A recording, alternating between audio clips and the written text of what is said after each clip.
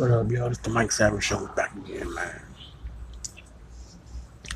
So, Nicki Minaj dropped a new album, Queen, this week, and it was fire.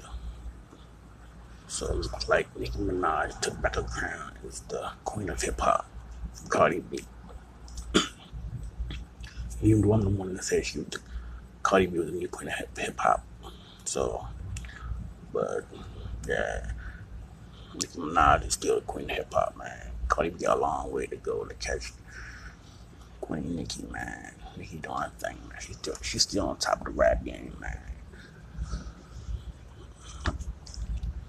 She got the new single out with Rainbow Bright. I mean, Tekashi 6ix9ine, Fifi.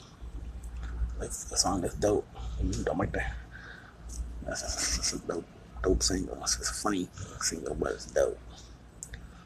Fifi. Sounds French. But yeah, Nicki Minaj still the queen of hip hop. Can't nobody knock off her throne with no one album. Cardi B only got like one album out, and a couple nice little tracks on that joint. But Nicki Minaj still the queen of hip hop.